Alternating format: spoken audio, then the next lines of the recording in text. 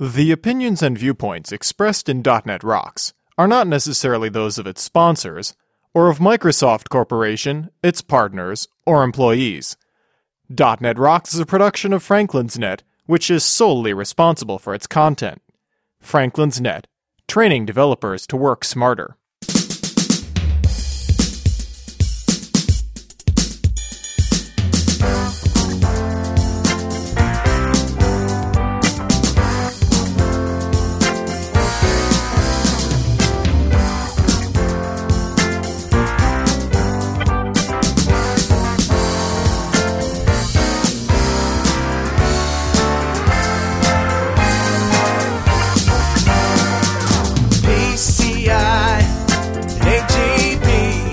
Hey, Rockheads!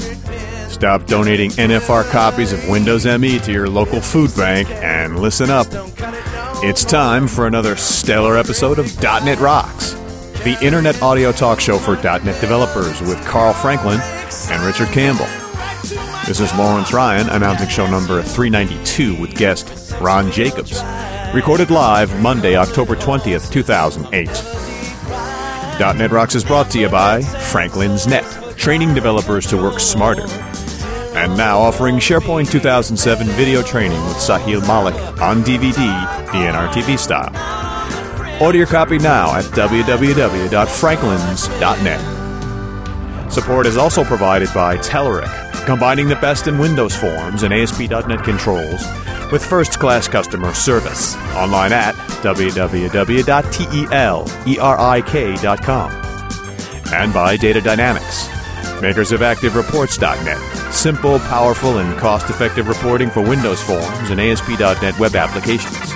Online at www.datadynamics.com.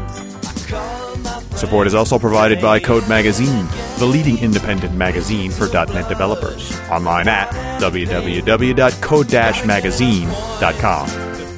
And now, the man who says, when life throws you a curveball, just whack it, Carl Franklin. Hey, this is Carl Franklin. This is Richard Campbell. We're still at TechEd in Barcelona, Spain. The IT week, which is kind of odd for you. Yeah, well, it's not so odd for you, but it is odd for me. I've been just having a great time. Yeah, we were out all day today, weren't you? Yeah, I did. I went to the aquarium and bummed around in the middle of town and sat and played some cards and had some good meals. And just tomorrow we're going to the Sagrada Familia. It's tough to beat Carl Franklin. Yes, this is definitely it's interesting how it worked out because IT Week and Dev Week are back to back. Right.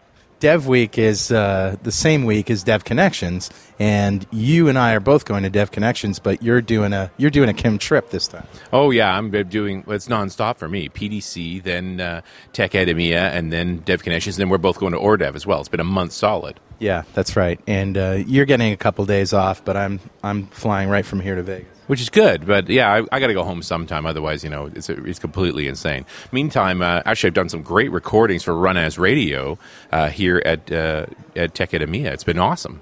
So tell me what you're doing. You did Speaker Idol Heat number 3 today? Yeah, the Heat number 3 is done, so the finals are tomorrow. Did some fine interviews for Run As. Actually talked about Oslo and Dublin, which are really, you'd think are dev technologies, but there's a whole significant IT side to that about management and administration that's really interesting. So we had a great conversation about that. Well, it's basically SQL Server-based development.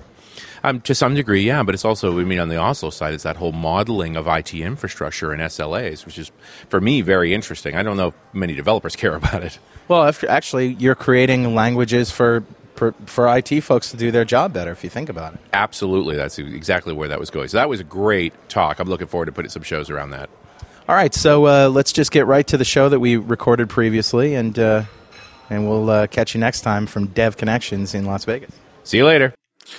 And Richard, our guest today is none other than Mr. Ron Jacobs. He is a senior technical evangelist in the Microsoft Platform Evangelism Group based at the company headquarters in Redmond, Washington.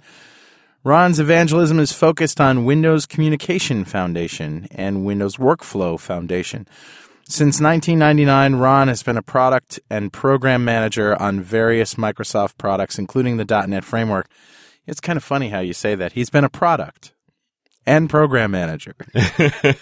Who knew? A product manager and a program manager. We mean on various Microsoft products, including the .NET Framework, WCF, and COM+. A top-rated conference speaker, author, and podcaster, Ron brings over 20 years of industry experience to his role of helping Microsoft customers and partners to build architecturally sound and secure applications. Welcome, Ron Jacobs. Thank you very much. ArcCast. What a gas that was. Yeah, absolutely. It was kind of an interesting experiment that went far beyond my expectations. It is pretty amazing. How many did you do? Oh, man. There's over 300 episodes. Wow. And, I was just cranking those things out left and right. And, it was great fun. So your focus, of course, it being ArcCast, was on architecture. Right. And after a while, you went to work for Microsoft, because you were doing this before you worked for Microsoft, right? Oh, no. No. Actually, I've been working for Microsoft about 9 years now. Oh. So I just started this. Actually, it's kind of funny how it happened was when I was in the Patterns and Practices group, I was, tasked to do webcasts. And the marketing guy there at the time said, I want to do a webcast, like every Thursday. And I found that just doing a webcast, you're sitting there in your office and you're just kind of yakking into a telephone for an hour. Right. I began to bore myself. Yeah. It was so bad, So I started inviting different people in the group to come into my office, and we would do it on the speakerphone, and just talk back and forth because it was more interesting. Yeah. And these became pretty popular, and then over time, I eventually started doing them at Microsoft Studios, and they became really popular there. And then I started the podcast after that. Okay. Yeah. For some reason, I was under the idea that you were not working for Microsoft, and then you went to work for Microsoft. Maybe it's just because that's the pattern I see with all my friends. First you do something cool, then you get hired, and then you continue to do it for a while, and then you stop. Yeah. So, are you still doing ArcCast?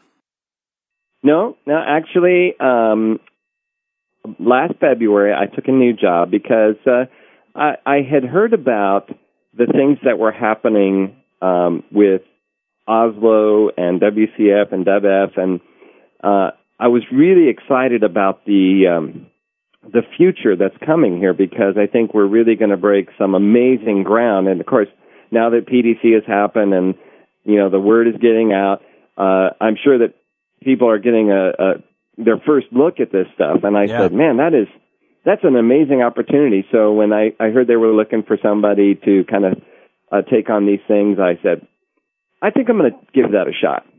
Okay. So change jobs, and that's the end of that. You were doing ArcCast became a video cast for a while there too. Yeah, actually, there's I think about 100 episodes of video, and even that was kind of an interesting experiment because we didn't know what would happen. But I went down to Australia and met with the guys at Commonwealth Bank of Australia. Did 5 video episodes with them, and it was just amazing how well that turned out. And people all over the world tell me they watch those and watch you guys know how it is. I mean, it's the reach of podcasts is truly amazing. Everywhere I go, I run into people like, I listen to your show. It's just really cool. Yeah, we were in Bulgaria a few weeks ago. I was, and just, people out there who listen to us on a regular basis. You never think about it. It's just so all over the world. Yeah, it's really nice. So tell us about what we saw at PDC. Well, there's kind of 3 big areas that I think a lot about with relation to what we came out with at PDC. And, of course, WF and WCF have really become very central to the way in which we think people are going to build business logic in distributed applications out in the future. And, WCF has been around now a couple of years, and, people are getting used to it, and a lot of people have built apps with WCF and web services, and it continues to be just really rock solid. I think one of the big interesting pieces here is that now you're going to take workflows And we see workflows in WCF coming together even more than what they did before. So, we think a lot of people are going to be putting their business logic into workflows and taking advantage of these declarative style of development, using models to drive their systems more and business rules. And it's really, I think, going to have a very profound effect on the way that people build applications out in the future. But, maybe your first reaction when you look at this is like, well, I kind of like to write code. I don't know that I'll ever write workflows, but I think when you begin to see the whole picture coming together with the models and the services with Oslo, then you see there's a very compelling case for making these kind of moves. Well, and the reality is you're still solving problems, you're still performing the analysis, and you're still using your brain. It's just that when you sit down to solve the problem, you're using angle brackets instead of code. Yeah, although I don't think that many people will actually, fire up Notepad and start writing angle brackets to spew out their XAML files. Some people might. But, you look at what's happened with WPF. Right? If go back a couple of years, if you were writing a smart client application with Windows Forms, right, you pop up the designer, you're dropping controls. We all know that behind the scenes, Visual Studio's got this designer file. And if you look in that designer file, you see this button, that field, and so forth, and it sets up all the properties. And we all kind of knew that file exists, but we didn't really, you could have hand-coded that, but you didn't. You used the designer to kind of drop things around. Okay, great. So when you think about it, what that file did was when that form was created, it newed up a bunch of controls, set their properties, and bound them all together, so then you're good to go.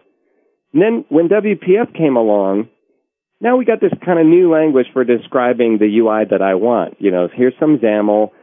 It has some controls, and if I look in the XAML file, I see the equivalent of what that designer file had. Here's some controls, some properties, and, when you hand that XAML file to a runtime, the WPF runtime, it news up a bunch of objects, initializes them, and then, bam, you're good to go. So what we're saying now is, well, really, a workflow is the same idea. I have a bunch of objects that know how to collaborate together to do some kind of business process, right? And I'm going to set up some properties on these things. When we call these objects activities and workflows, so I have an activity that knows how to call a web service. I have an activity that maybe updates a database, and an activity that waits for something to happen. And I got a bunch of these activities that together can collaborate around some kind of process that I need to get done. And the same thing happens. There's a XAML file that describes how all these activities are stitched together, their properties are initialized, and then you hand them to a runtime that knows what to do with them, and it fires off, and there you go. It's got a very sort of declarative model to it. I'm just going to describe what I want you to do. You go figure out how to do it. Yeah. Well, the whole world is going declarative. Everything, WPF, WCF, workflow, Silverlight. Everything is essentially going that way. Yeah, it's a very interesting trend because I think if you go declarative, you introduce the possibility of raising the abstraction to a level where the runtime environments can give you more. Let me just illustrate what I mean. The whole history of programming has been a history of raising the abstraction, right? They started with, writing down to CPU instructions in machine language to assembly language to C and languages like that, and then C++. And then when we went to managed languages, I vividly remember the first time, writing a Java program and then writing a .NET program and thinking, man, this is very different. I'm not managing the memory anymore. And at first I was a little uncomfortable with it, but after a while I accepted the fact that the managed runtime environment was going to do things for me that I would have to do anyway, and it was going to do them better than I probably would have done them. So now I never want to look back. I don't want to go back to writing unmanaged code.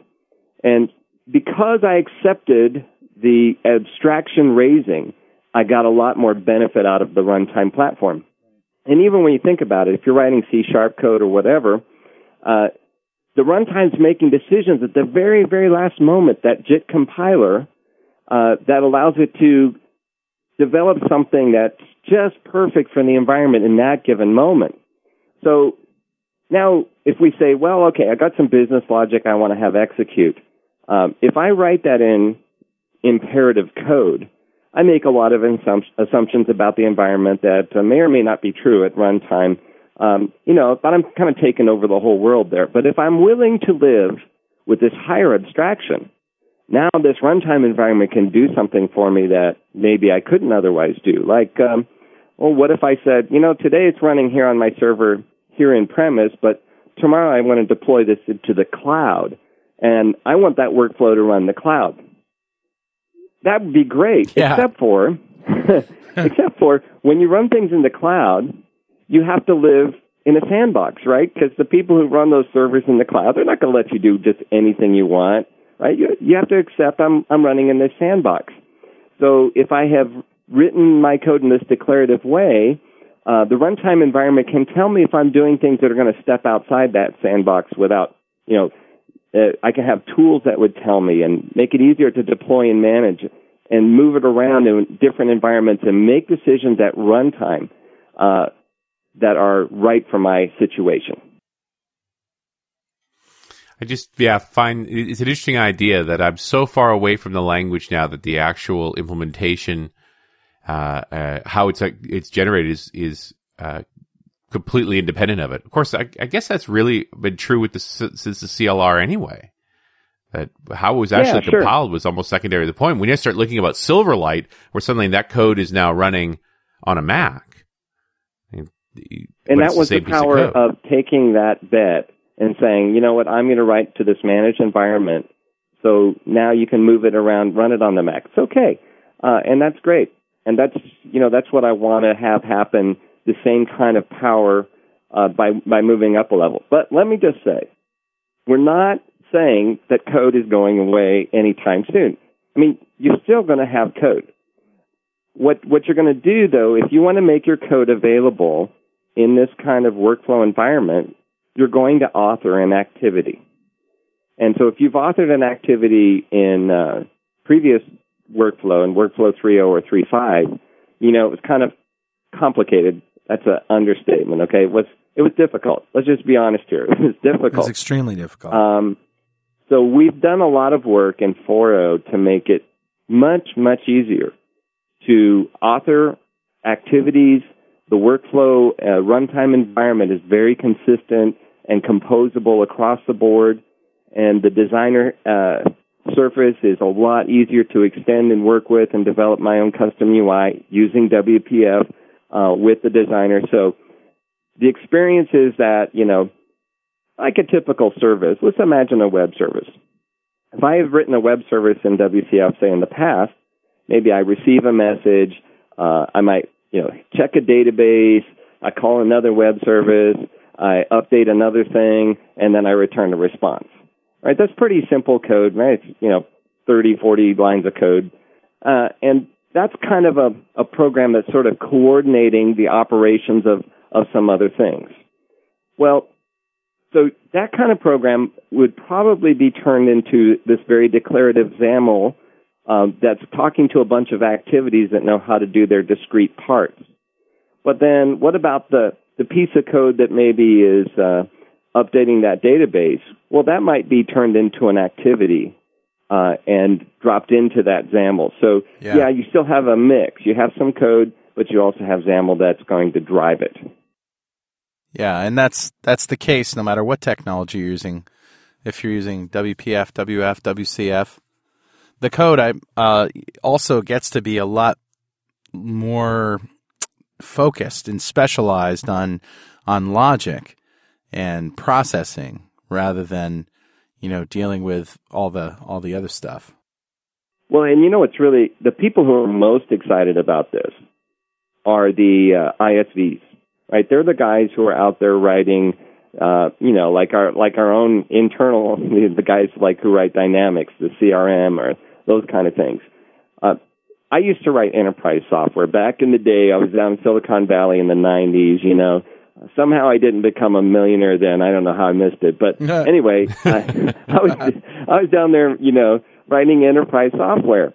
And we always had this kind of thought in our mind that if I'm writing, some kind of CRM software for you, I know that the thing I'm writing is not exactly what you want, right? You're going to want to customize it.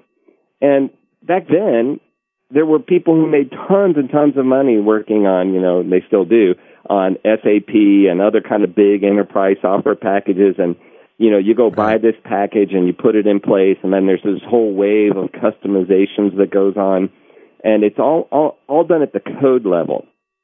Well, people have recognized today that that's a very high-risk approach, both for the ISV and for their customer. Because once you've started opening up the source code and people start doing heavy customization on it, you got a problem. What happens when the next version comes out? Oh, we have to try to roll forward those customizations to the next version. And you got this big problem going on, lots of expense and time. It's just a pain in the neck. Especially bit us hard with components, third-party components. Oh, yeah. So here's what the ISV community has said to us. They said, look, we know we need to allow customization, but we have to find a way that allows people to easily customize without this, getting into the source code and changing a bunch of code. Well, workflows allow this because they give you this great model for extensibility.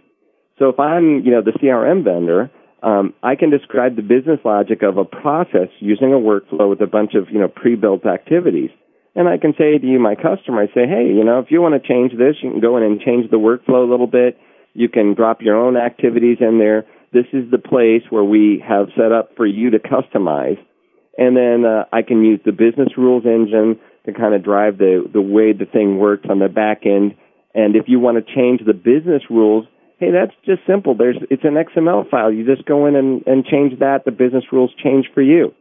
And then if I'm hosting this for you, what's even better is that it makes it very simple for me because now I can store the XAML for your business logic in a database, So when you log in, I see what company you're from. I load your XAML. I execute your business process. Somebody else logs in. I get theirs. And it's really simple for me to keep everybody separate. Instead of having kind of custom code trees, now I've got these different workflows, just XAML files. Yeah, you can use the file system for that, for crying out loud. Yeah, absolutely. Or stick it in a database or whatever. Wherever it goes. So, but here's the other really exciting thing that we kind of launched into at PDC, which is this whole thing about REST. I can still distinctly remember 3 or 4 years ago, I was out traveling around conferences, tech heads and whatnot, talking to people about SOA, and people started springing up at these events, and they would go, hey, Ron, what do you think about REST? And I just had no clue. I mean, I didn't really know about it, didn't know what to say. And so 6 months ago, when I started into this job, they said, hey, we want you to get really up to speed on REST because we're going to do some things in WCF to make it really, really easy for people to do RESTful services. So it's been quite a journey for me to learn about REST. And this, at the PDC, we released the first drop of the WCF REST Starter Kit. Ah, right. Which is, it's just it's a collection of templates and a new DLL that includes some new features for WCF. And we're releasing this on CodePlex. So the WCF team is very interested to kind of collaborate with the community. And we wanted to put it out there early instead of saying like, oh, you got to wait for .NET 4.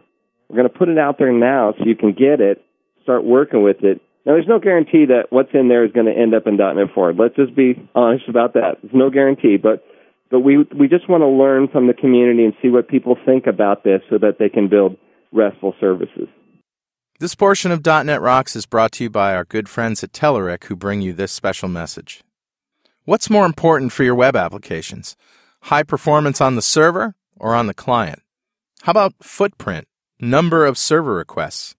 There are so many potential bottlenecks that can drag your application performance, and of course, there is no universal solution for them. The good news is the guys from Telerik understand the complexity of that problem. When building their UI components, they isolate every probable source of performance loss. Then they apply a respective solution for different products, different scenarios, and even different browsers. The techniques vary dramatically. As a result, you, the developer, receive out-of-the-box, highly reliable components that are optimized in every aspect of their behavior. I'm sure you'll be interested to learn more about the various performance-boosting techniques for web applications. Just go to telerik.com/top-performance for details and live demos.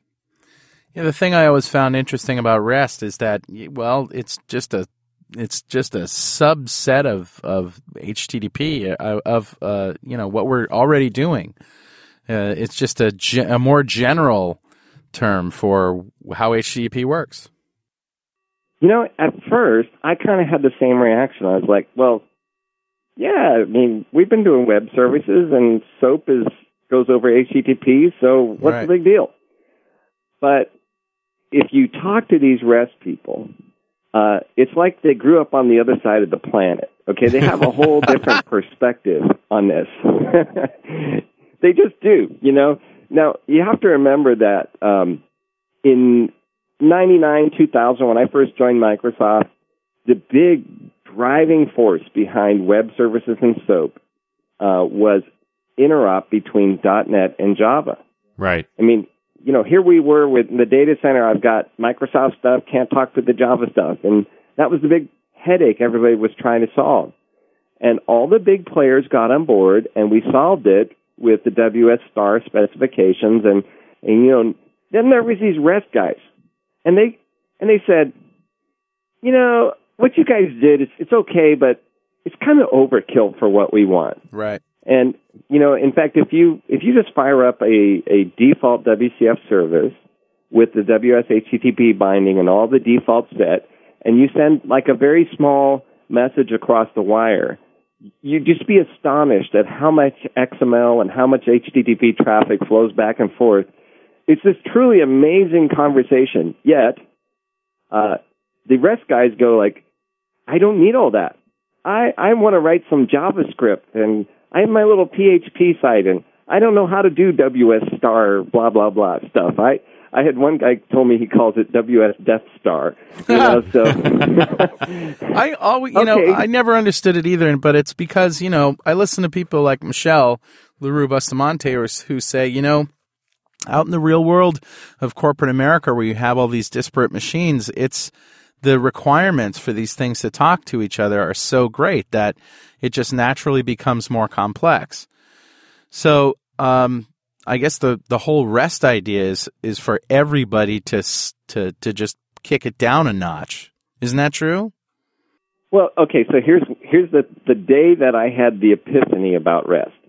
I was kind of researching. I'm looking at like Yahoo and Flickr and Delicious and all these guys and their REST APIs. And it hit me. I was looking at the Yahoo Web Search API. It is possible for me to call their API by passing just, not even a very long URI with a bunch of query parameters, right? Right. And then I said, hey, if I can call that with like this right from the browser, I went to Notepad. I do file open, I paste in that URI, and bam, Notepad can call their API. Yeah. And I said, man, if Notepad can call that API, anything can.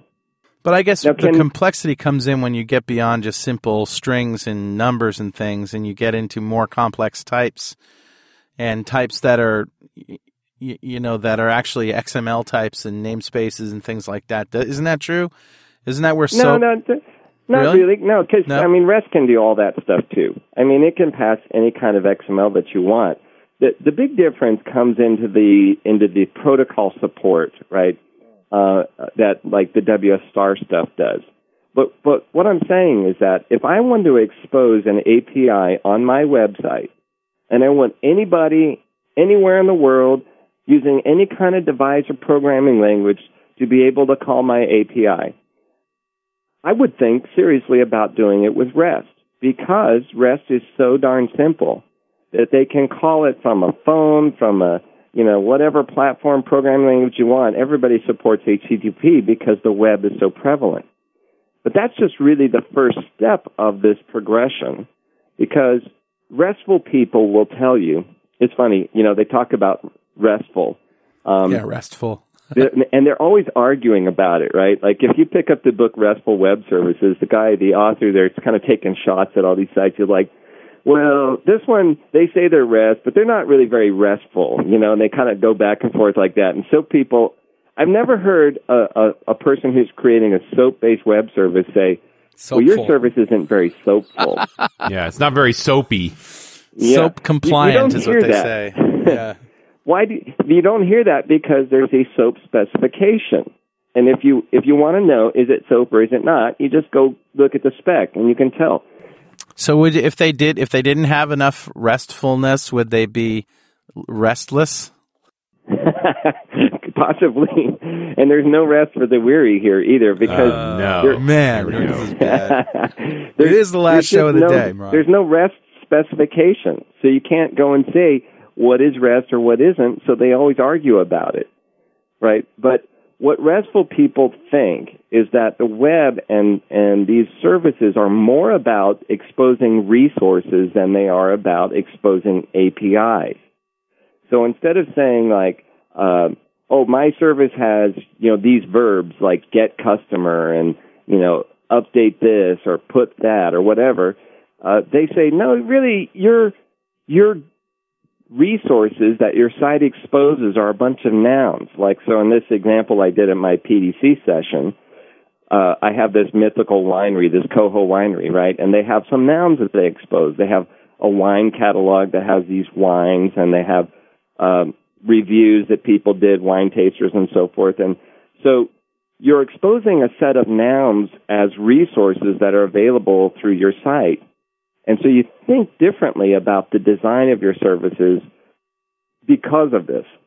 The other big turning point in my thinking was that the big deal about RESTful services is that you want to create services that work the way the web works. Right. Now, if you think about it, SOAP tunnels through HTTP. It does. It's not actually a friendly protocol for it. It just manages to travel that way. Yep. Exactly, right. It tunnels through, it's the XML tunneling through a post. And so as far as the web infrastructure is concerned, it'll work, but it doesn't really, know what to do with it. And if you read the HTTP specification, you find that there's a very rich architecture for, supporting caching and all kinds of things like this that the infrastructure of the web understands. And SOAP doesn't really take advantage of this. So what we wanted to do is make it very possible for you to create a service, expose it, and have the web understand it and cache it and treat it appropriately, just like it does all kinds of other web content. And it turns out that it's been very fun, and we managed to come up with ways to make this darn simple. And if you've built WCF services in the past, you'll find very familiar concepts about creating service contracts and operation contracts and data contracts and all that, but yet you'll expose them over just kind of the raw HTTP layer. Cool. Yeah. I got nothing.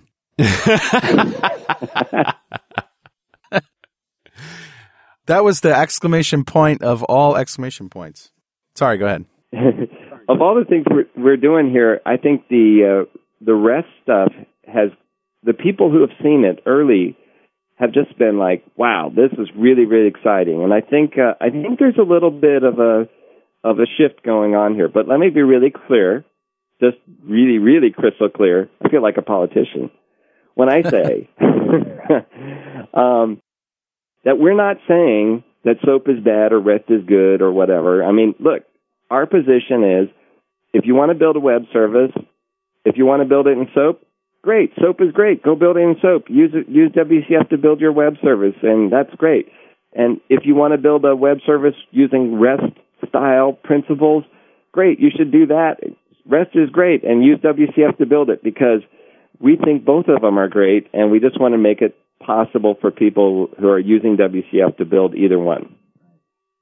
Yeah, it doesn't matter. Works either way. Yeah, Not a because judgment call. there's always these people who want to turn this into a war. Okay, and I'm just all about the peace, man. Yeah. Yeah. Give rest a chance. That's all we're saying, really. That's it. When it comes down to it. Oh, man. This is the last show of the day, Ron, so look out. We're a little punchy. Yep. Well, PDC was awesome, and it was vast. What were some of the other things that we saw that people were talking about .NET 4? Oh, yeah. This one you cannot miss. It's Dublin. Okay. Dublin. And yes, I've been to Dublin. Actually, I recorded an Artcast there. But this is a codename project, Dublin, which is the long missing application server. Right. And it's kind of funny. For a long, long time, we resisted, application server, and we sort of described it in, like there's an application server role. But if you have ever built a WCF process or Windows Workflow application, you know that WCF and Windows Workflow have no host. I mean, they're kind of lightweight engines, which is good because you can host them in any process you like. But the downside is that you have to build a process to host them in. Right. And so people have for a long time been like, oh, man, I got to go build a Windows service and host my process. And, you can build a simple one, but if you want to build something that's industrial strength. Yeah, it's got to be automatically starting Windows service. But aren't we talking about BizTalk here? It's not BizTalk, okay? Yeah. And BizTalk is so much more. But what Dublin is this host. It's a process host that has a nice management surface has a GUI that's built into the IIS manager, but it also has a whole PowerShell commandlet thing, which I totally love because PowerShell rocks. And yes, it does. Now gives me a place to host the application, an environment that can do some really intelligent things at the management layer and give me more industrial strength services. Like, give you an example. Like if I have a farm of servers and they're all doing workflows, and one of the servers gets a hold of a workflow but gets hung for some reason, the other servers will see that workflow is locked, but they won't be able to pick it up. And the existing version of workflow doesn't handle that situation very well. You have to kind of write your own code to handle this. But Dublin, has a better, more industrial strength solution, so the other servers in the farm will retry that thing eventually and keep going banging at it. And, you have a nice management service to tell you what's happening and you see when the situation's going on. So these are things you could have done in the past, but you had to write the code to do it. Now Dublin makes it really, really possible for you to have this kind of resource. Now, parts of Dublin are going to ship in the .NET framework itself, but Dublin as a app server thing will ship kind of after .NET 4, within a few months of the release of .NET 4. But I expect that most people will be able to, deploy it in its beta form when .NET 4 releases, and there'll be go live licenses and all that sort of stuff. But there's a hands-on lab for Dublin, and I have a screencast actually on Channel 9 that you can watch. So I know most people who didn't go to the PDC can't get their hands on the bits, okay, because right now they're very, very early bits. We have an Oslo VPC that's available to a very, very small number of people, and outside of people who went to PDC, they can, get their hands on it at the labs. But if you just want to see it in action, you can go watch the screencast, and I kind of walk you through the whole process of how it works. Awesome. Yeah, and then of course Oslo itself is really the interesting piece. Now, the thing to remember about Oslo is it's kind of to me, it's the driving force of a lot of the innovation that's going into .NET 4, but Oslo itself does not ship with .NET 4. Right. It comes later. So if you saw Oslo at the PDC or saw any of the, did any of the hands-on labs with Oslo, you know that what we showed there was what we're calling pre-alpha. It's just really, really early kind of stuff to give you an idea of what we're doing. Yeah. But it's this environment that supports this very rich, model-driven approach to developing the business logic of your services and workflows, and it's tightly coupled with Windows Workflow and WCF.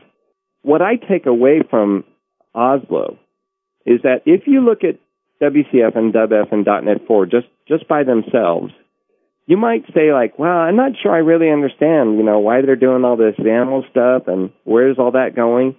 But when you see that where this is going is we built out the platform in .NET 4 to support where we want to go with Oslo.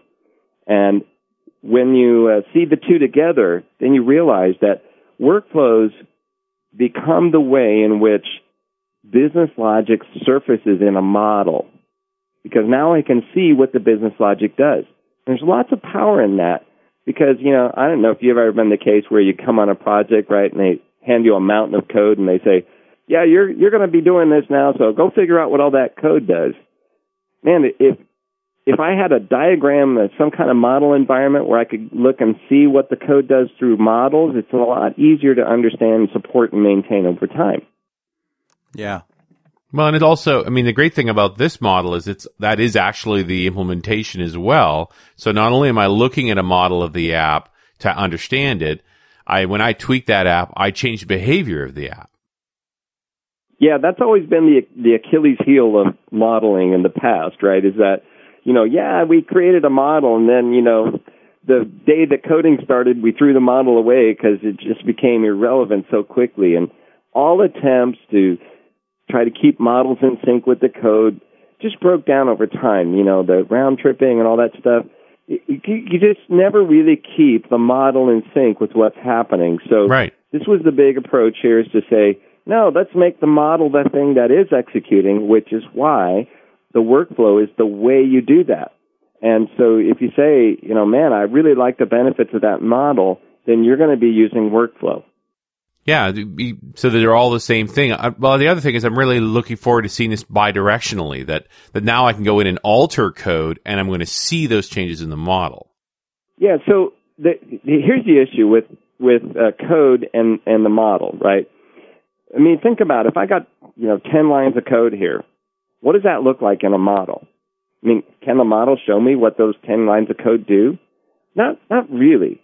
No. They're a black box to the model. So if I put them in an activities, have some representation on the model, and we even built things into workflow that make this richer. So we have the idea of scope and variables and data flow. So you can see this activity calls that web service. The return value of this activity is the input to that activity. That activity says it updates the database, and this activity is going to do this. So now the intention of my code becomes visible. Whereas if I have just, 10, 20, 30 lines of code, the only way it's comprehensible is to go in and read it. And then as you're reading the code, then you have to understand it in its larger context. If it's really well-designed, highly modular code, it might be easy to understand. But we all know that code isn't always like that, right? So our goal is to provide an environment where these things become easier to understand and visualize through a model. Absolutely. That's the power of this whole thing. And then you get into the whole thing of collaboration around the model, sharing of the model, inheriting pieces of a model. Can I develop a chunk of model that then 3 apps can work from? And what happens when I update the core piece? I'm sorry, I'm just hopping down the road here. What's up with M? Yeah, so here's the thing. Whenever you show people this kind of graphical design world, dragging and dropping shapes and setting properties, some people really like that. And they're like, I think that's great. And then there's a group of people who are like keyboard guys. Right. And these kind of guys, they hate to take their hand off the keyboard and even touch the mouse. And they're the kind of guys who know every keyboard shortcut in Visual Studio to do anything, And I'm kind of more like them. You know, I do like to know all the keyboard shortcuts, and you know, you just feel like you're really flowing, man, when you can kind of pump these things out and don't have to grab the mouse.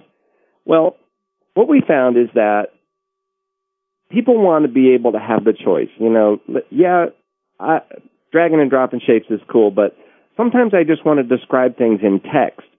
And so M is a language that allows me to effectively describe the model in a textual form.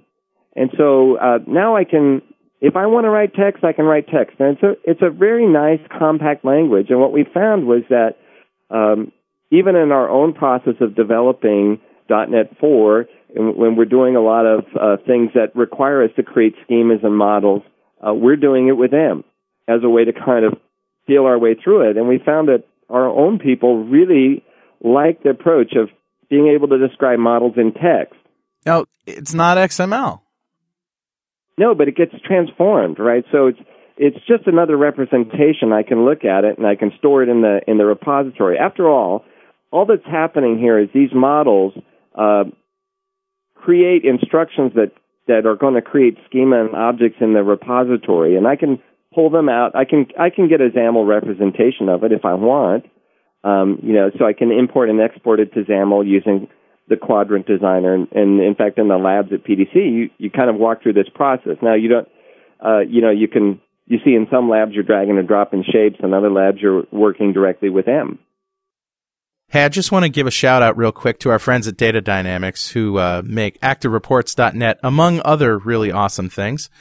ActiveReports.net is great because it allows you to just build your reports with an easy editor, embed them right in your application, provide PDF and HTML output, give your end users a report editor, royalty-free, of course, a great Access report upsizing wizard, and all this for a price that isn't going to break the bank. ActiveReports.net from Data Dynamics. Go check it out now at datadynamics.com. It is interesting. I mean, you know, that, when you first hear about M, you're like, okay, another language. But it really isn't a language like a CLR language, is it? And it isn't really XML because it's not all that declarative. Yeah, it's not. No, it's not like the next C#. It's not Right. like you're going to go, okay, next time we're going to write our program in M. Yeah, exactly. It's not that. It's just really a language for declaring these models and then working with them. And so, yeah, you're still going to write your C# or VB.NET or whatever you like, and you can just have ways of representing the models you want in different forms. Yeah. Interesting. And, you know, you're right. There are those that need that notepad experience. The designers are very slick, though. Yeah, actually, it's kind of neat to see the WPF is now surfacing in Visual Studio and in Quadrant, the designer, and so the design surfaces, have a much cooler feel to them. And I got to give credit to the UX people, both for Quadrant and in Visual Studio. They're actually working very hard on using different design paradigms. The classic thing is that here's a window, we got vertical and horizontal scroll bars and, all that kind of stuff. They're actually trying to do things like in Quadrant, it's pretty amazing, where you have this kind of virtual design surface and there's no scroll bars. And, you can create these little work pads that you're working with different parts of the model and zoom in and zoom out, and then you just kind of grab this surface and slide it over. Kind of reminds me of, like the Minority Report movie where exactly. Tom Cruise is like slapping his hand at the virtual screen and sliding things around. I mean, eventually we're going to have that, right? But this is kind of a good first step to it. You sort of slide them around with the mouse. Eventually, have you seen Surface? Yeah, I mean, well, it's here. That would be an interesting experience, Quadrant on Surface. I'm sure it would work. But, I mean, we're headed that way. Yeah. Yeah, and it opens so many possibilities as you start combining these things. It's just a question of what the code really looks like. And I think that's an interesting part of this, is that it's one thing to manipulate diagrams, but it's almost like we get more confidence when we can go and see the code that generated. Even if we never adjust it, the fact that it's there and it's sensible gives us some confidence. Yeah, so the thing to keep in mind, though, is that this is not like the traditional case tools where you used to, like, declare a bunch of models and then say, generate code, and it would spew out a bunch of code, and then you would Right. go see the code and compile it and all that. This isn't like that. Because the fact that the model is the thing that executes, if you look at what's going to execute in your workflow, you see a bunch of XAML. And the XAML says, this activity, this activity, this activity, set these properties, and this one calls this one, and these variables flow around. There is no code that you're going to see other than whatever code might be in your activities. Now, at first that might be a little, hard for some people to accept. I mean, I remember, back in 1992 when the company I was working for in Silicon Valley said, we're going to move to C++. And I was working with all these hardcore C guys, and they didn't trust the C++ compiler, for a long time. They had a hard time with it, and they, in some of the early C++ compilers, really all they did was translate C++ syntax into C, and then you ran a C compiler over it. But by this time, They were past that. But you get the point that when these kind of innovations come, at first you kind of have this trust issue. You're like, whoa, is that really going to work? And, how does that really flow? So it does take a little bit of getting used to, just like, when I moved from C to C++, it took some time to get used to the different way of thinking that object-oriented development represented for me. So writing code that works in the workflow environment does represent a little bit of a different way of thinking. If you've written any kind of workflow in .NET 3 or 3.5, you understand what I'm saying. Yeah. But it offers a lot of advantages that if you take advantage of it, I think you're going to like it. So first M was D, and then it changed to M. What is there a story there? Like, why D? I heard somebody say, "Oh, it was D because of Don Box." I don't know if that's true or not. Maybe they figured, we got C, C sharp, maybe D is next. I don't know why they chose D as a code name. And then it was kind of an interesting decision to call the actual thing M. But maybe the guys who name languages just have run out of innovation here. I'm not sure. Well, it's the next language after C. M? I don't know where M came D. from, though. There's got to be a story there about M. Well, and an M just strikes me as model. Yeah, probably. But yeah, it's an interesting challenge to name a language and argue the need for yet another language. Yeah, and in fact, I think, that was my first reaction was when I first heard about it. I was like, oh my gosh, do we need another language? I mean, come on, guys, we're getting like hammered with so much stuff to learn already. Are you telling me, we're going to have to learn another one? The thing to keep in mind about M is that there's nothing in .NET 4 or Oslo that requires you to learn it. Right. Okay? You don't have to.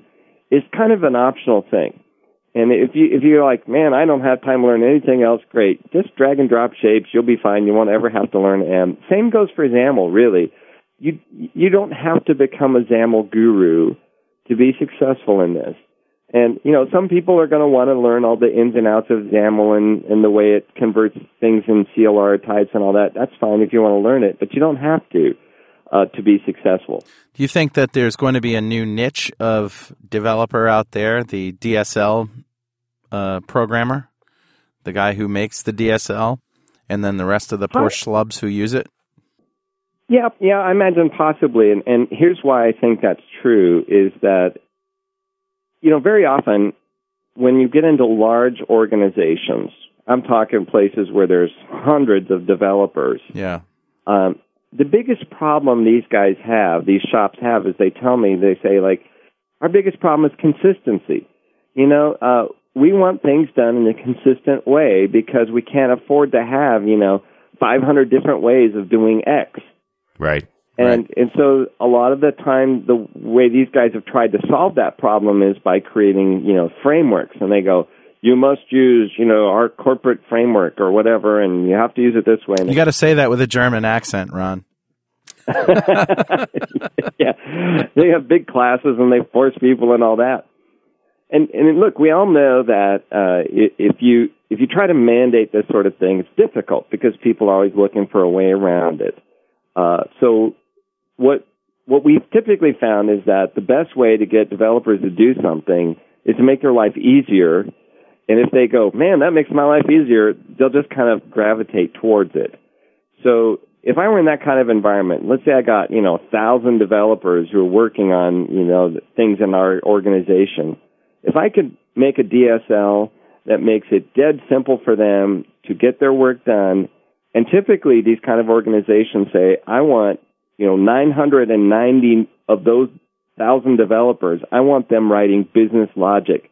I don't want them thinking twice about, framework-style code. I want them writing core business logic because that's where they're adding a lot of value. So I'm going to spew out a DSL that makes it real easy for them to do what they got to do, get their work done quickly, and focus on the business value. Right. And that's what all of these innovations have been. This is where all the technology advancements have been going, I think, in the last few years. Separation of concerns, decoupling, making it easier for maintainability, making it easier for testability, and making it easier to focus on exactly what you need to do without wrecking the rest of the application. It's all about productivity, man. That's what they tell me. Everybody says we got far more work to do than we have hours and budget to get done. We have to increase the productivity of people. And that was, right from the get-go. Last January, I got to go to Athens, not Athens, Georgia, but the big Athens over in Greece. I thought Athens, Georgia was the big Athens. Nice. I went over there and I did a keynote address with Bill Gates. And so Bill actually spoke first, and then I came out and I talked about Oslo. And so one of the things we said is that Oslo, the driving force behind this was to dramatically increase productivity, not just a little bit. I mean, we're shooting for, 10 times more productive than we are today, which is a humongous goal. It's an incredible leap. If we come even close to that, I'll be amazed. But, we're being aspirational here. We're shooting for the stars. But this is what it takes to significantly change the model. If we're really going to tear up the way we're doing things, we need this dramatic improvement. Yeah, and, from time to time, these kind of changes come, and sometimes they succeed, sometimes they don't. We're making a big bet. We're going to learn from it. We're going to press ahead and see where we land. But it also strikes me that this is why it made sense to come to PDC with this. This is the early look. Let's see how people react and how they grab onto this. Are we going in the right direction? And speaking of early looks, Ron, it wouldn't be a .NET Rock show if I didn't ask you to ruin your career and give us some timelines. Well, so the next release of Visual Studio is codenamed Dev 10, and there's an interesting alignment of that codename of Visual Studio 2010 and the calendar. So I guess I would leave it at that, just to say that interesting alignments happen from time to time. Wow, that is an interesting alignment, isn't it? I wonder what that means. Hard to imagine. Hard to imagine. Excellent. Ron, is there anything else that you want to throw out there before we wrap it up? Let me just put in a plug for my new show. Sure. So, people ask me, hey, Ron, so you quit doing Artcast. Are you doing a podcast now? And I say, absolutely. I created a new show. We call it Endpoint TV. Nice. And you can just go to http://endpoint.tv. And I enriched that little South Pacific island once more by registering a domain. And anyway, so on this show, it's about what happens at an endpoint. And of course, in WCF, when you expose a web service, you got an endpoint, right? So it's about WCF and workflows and business logic and service-oriented architecture and all those kind of things. We have a number of shows about REST and the REST Starter Kit, and I created hands-on lab casts from the PDC labs. So for other people who are like, man, I didn't get to go to PDC and I would love to try these things out.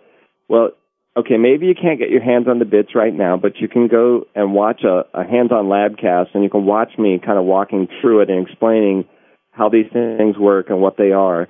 So that way you get at least a feel for what's coming. That sounds great. Ron, it's been a pleasure, and keep doing what you do. You do it so well. Oh, thanks so much, guys. It's been really fun finally to get here on .NET Rocks. I'm kind of embarrassed. It is a little embarrassing. Almost 400 shows in, and we see each other at conferences all the time, but never actually, been on the show. Well, we got a chance to talk at TechEd, and I think there's a video up there somewhere at the Fishbowl, techedonline.com, where we got to talk. But other than that, it's too bad. But thanks again, and Oslo looks great, and .NET 4 looks awesome. I can't wait. All right. Thanks again, and we'll see you next time on .NET Rocks.